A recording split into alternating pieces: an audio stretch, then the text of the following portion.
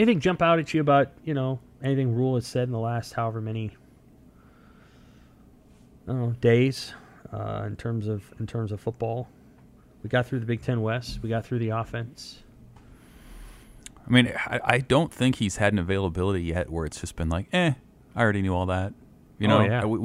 Honestly, we had a lot of those with Frost. Oh, sure. And I don't know that we've had a single one. I can't think of any where I haven't, taken some sort of. I'm not sure Frost was always discovering things to himself, if that makes sense. Yeah, he had kind of a bad attitude. I'd push it back all the way to Frank. I don't know that every time Rule talks, like last Saturday, he's hot, and steamy, and walking out the field in all black, and comes up to the mic and gives us a good 20 minutes of stuff that's better than anybody the last 4 coaches ever gave us. For sure. So, yeah. And in a just sort of a matter-of-fact way. Yeah. So what I love about him so far, he talks football. He does. And there's not promises. There's not this. There's no hype. And we haven't heard much about hype this month from people. And it's just basic football stuff. And he talks little things. If you're a Nebraska fan, you get eat all that stuff up. It's great stuff. And we try to give it. We try to give all of it to you. So, but yeah, every time, what's he going to do Friday? Every time. So, yeah, I agree. That's what to me has been fascinating about this camp is it's been a X and O sort of a attention to detail type of camp and all the statements. Well, I don't know if you guys saw the third episode of that A Look In that Nebraska put out. You know that night. I did. I know you did. We were texting about it a little bit, but like the part in the most recent drop where he's talking with the guys on the field about redshirting and this idea like, hey, here's your presumed starting offense now. Who's a senior in eligibility, and those guys walk off the field, and there's like Jeff Sims ran off. The field. There's like 4 guys left on the field, and it's like, okay, so now that's the next wave of guys in, and it's not about talent, it's about perfecting your craft, and you do that. You can do that on the scout team, and so many great players redshirted. Like just the teacher side of him, and we've talked about how he can turn a phrase and present things to people that just sort of sticks a little bit more. And it just feels like that was just another great example. We're into that phase now where, okay, they're going to drop a depth chart on Friday, and we're going to make a lot out of it and dissect it.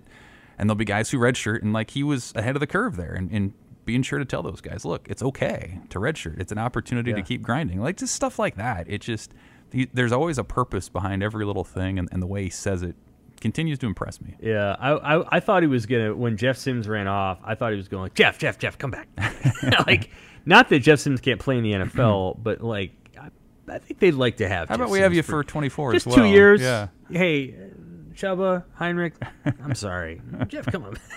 But a lot of guys ran off the field who are not like technically seniors, but I get what they were doing. We saw what the first team defense was, at least in practice last week. Mm-hmm. It was Nash Hutmaker, Ty Robinson, Cam Lenhard, Nick Henrich, MJ Sherman, Luke Reimer, Quentin Newsom, and Malcolm Hartzog, and the safeties were Deshaun Singleton, Omar Brown, and Isaac Gifford. How about that, Deshaun Singleton? And then on the radio last night, Matt Rule said the thing about Deshaun Singleton making the really big jump. Now, I will say, and you can remember me saying this a long time back, I thought Deshaun Singleton's tape was outstanding out of JUCO. This is a guy that was a 6'3", 200-pound safety who could really seriously run with receivers across the field, 10 yards downfield, crossing routes. He was running with them like he was a man guy. So there was some things about his game that I thought were really impressive. He got here. I think he impressed Travis Fisher. But then everybody knows what happened. Like, those guys, Fisher was not really in charge of the defense or even really in charge of the safeties after the third or fourth game. Right. I mean, he was out. So they kind of did what they did. I do think at times in the safety backfield last year there was a little bit of a liability. I don't think they were as fast as they could be. I think they're going to get faster and longer and more athletic. So that was something that jumped out at me. Yeah, like I think he usually has something interesting to say. I was struck about his radio comment praising Minnesota as much as he did. He said, they play the way that Nebraska used to play for many years, and it's the way we want to play. And I thought that was a very respectful toward PJ Fleck. Well, I know what he means by it. He's, the 90s Huskers were better than Minnesota today, but I thought it was very respectful. I think he's a little bit of a straight shooter, and I think that's good. It's good to you don't have to play games with with opponents and just tell like it is. And there's a lot to like from Minnesota. Right. The previous coaching staff did not care or respect It Minnesota was all very about much. personalities and egos. I mean, Yeah. that's not what this is all about. Yeah. It was interesting just to kind of hear him last night talk about a few of the things. This week we have a press conference on Friday. Mm-hmm. Okay. So that'll preview the Minnesota football game, Rule players. And then Monday we have Marcus Satterfield and players. And then I think then the Rule on Tuesday, and then they depart. And that's it. Yeah. We will have another podcast before Volleyball Day in America, and we will talk about how cool that's going to be. But next week's going to be really interesting for Husker athletics because they're going to have a celebration unlike any other in school history. And then they're going to have a really important football game. Like, they're not playing Illinois State. If they win that game, the buzz around this state a week from, 7 days from now is going to be, it's going to be palpable. I'm not saying they're going to win the game. In fact, I'm probably going to predict they don't. But if they do, everything that's happened in the previous 9 months will hit an overdrive. And Matt Rule may have a new challenge. Right. Which is convincing his players that they're not all that in a bag of chips. Well, I put it out on Twitter too. Like, if they beat Minnesota? What do you compare that to in the last 6 years? Because they've lost 20 whatever straight against ranked opponents, going back to Oregon 2016. But since then, Iowa last year probably the biggest win since 2017. Yeah. Michigan State 2018. The list is very short.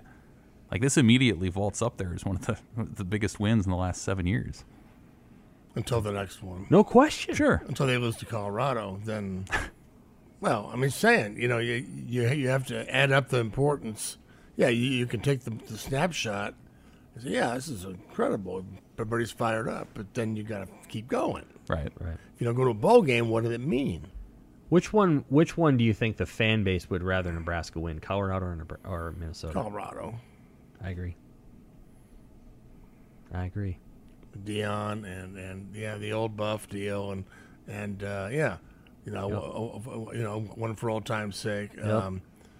A lot of people deny Colorado is up there in their head, but it's there, and I always see it when Colorado loses a game. Yes, they're always paying attention. So yep. I agree, totally agree. I think it's Minnesota's not there, maybe never be there. I don't think anybody in the Big Ten's there. I don't think there's anybody that's that emotional. Iowa kind of getting there, but Nebraska hasn't beaten them yet. I don't feel like it's. I just don't feel like the games haven't meant. The Colorado Nebraska game used to mean everything. Yeah. On different levels. Yeah. I mean that was a manhood game for even fans. We don't like you, and you're making fun of us. Mm-hmm. All their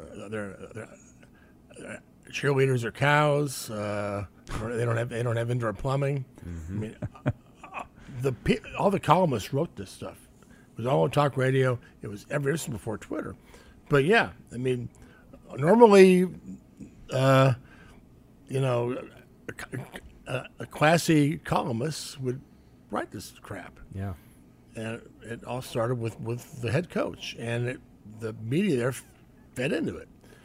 And it became, I've never seen a series, and we can talk about this in 2 weeks, but a series that was more about that stuff than it was never about football. Nobody ever talked football. Right, it was mean-spirited. Nobody ever talked about for sure the X and O game. What we always did with everybody else. Yeah.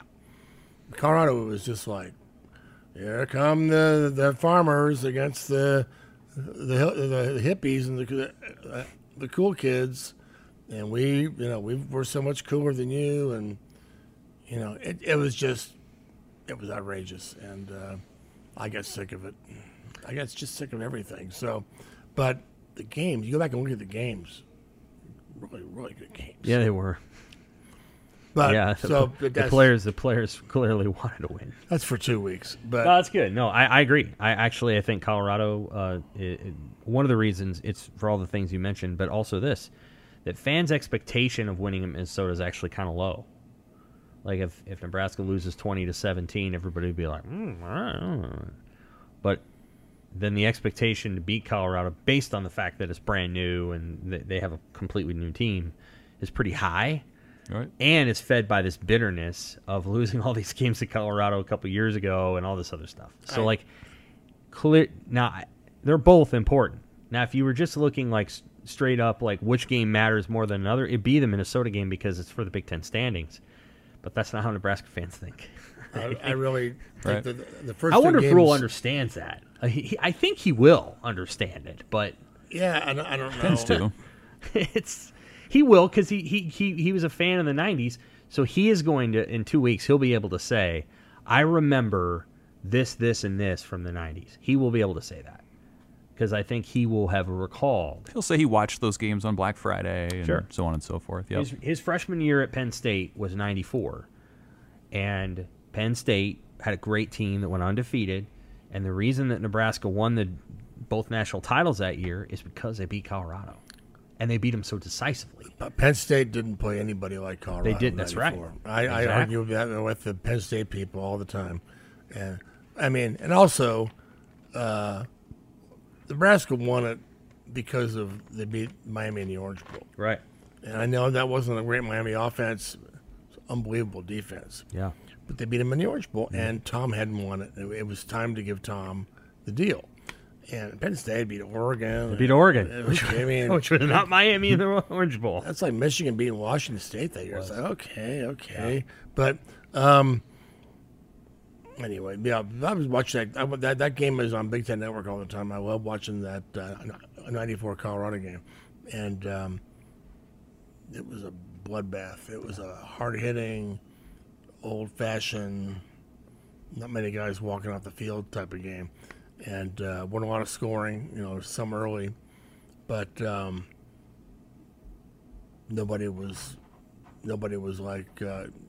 Penn State played was like Colorado. No. So I'm guessing he remembers that. I'm guessing that Rule remembers what that rivalry meant, and we'll talk about it in 2 weeks. For the ones who work hard to ensure their crew can always go the extra mile, and the ones who get in early so everyone can go home on time, there's Grainger, offering professional-grade supplies backed by product experts so you can quickly and easily find what you need. Plus, you can count on access to a committed team ready to go the extra mile for you. Call, click Grainger.com, or just stop by.